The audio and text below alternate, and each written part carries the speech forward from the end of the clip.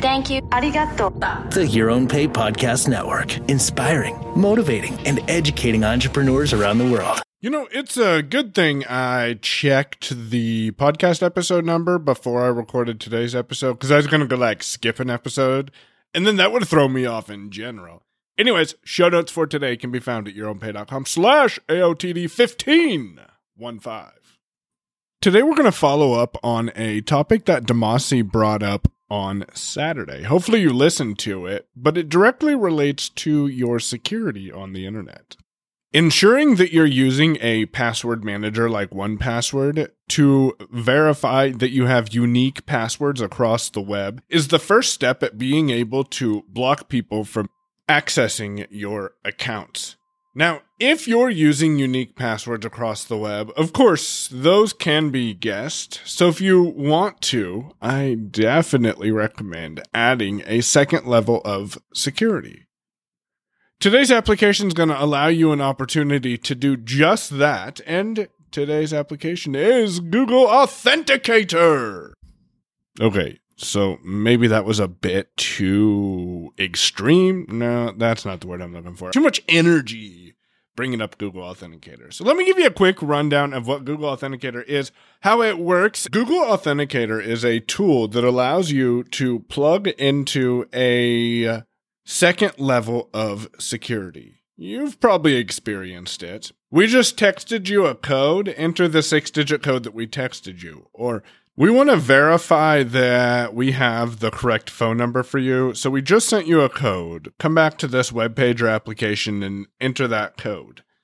That is a form of two-factor authentication. That means you have access to the device. Well, you're supposed to if you're using text messages. Side note, very insecure. Then people can text you a code, or a machine can text you a code. You'll get that and enter it in to verify that you have access to that other device. Now, Google Authenticator is a way to turn your mobile device typically into a second factor authentication token. What that means is every 30 seconds, a unique 6 to 8-digit code is generated on your device. Now, within my phone, I see the name of the website, and when I double tap on that to open the website, I have a 6-digit code with a timer that tells me when that code's going to reset. There is a little work that goes into setting up Google Authenticator with your website or software as a service that you're choosing to use two-factor authentication with. My favorite plugin for people interested in WordPress two-factor authentication, thanks to Demasi, is the Mini Orange two-factor authentication plugin.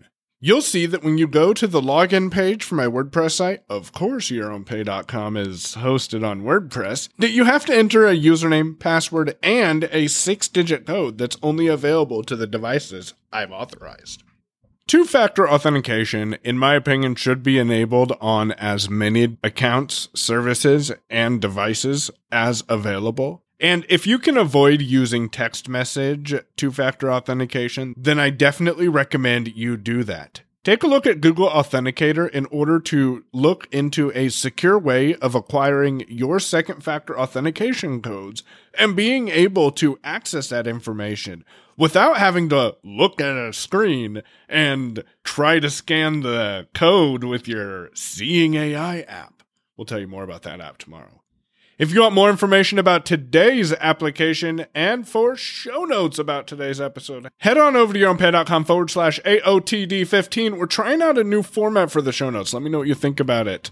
Also, I'm building social awareness. Hit me up on Facebook if you haven't. There will be a link in the show notes. You've been listening to Your Own Pay Podcast. If you've enjoyed today's episode, visit yourownpay.com/cast for exclusive content and to contact us today. We're eager to hear your thoughts and about how you're making this podcast your own. Thanks for listening. We'll be back soon. The Your Own Pay Podcast, yourownpay.com.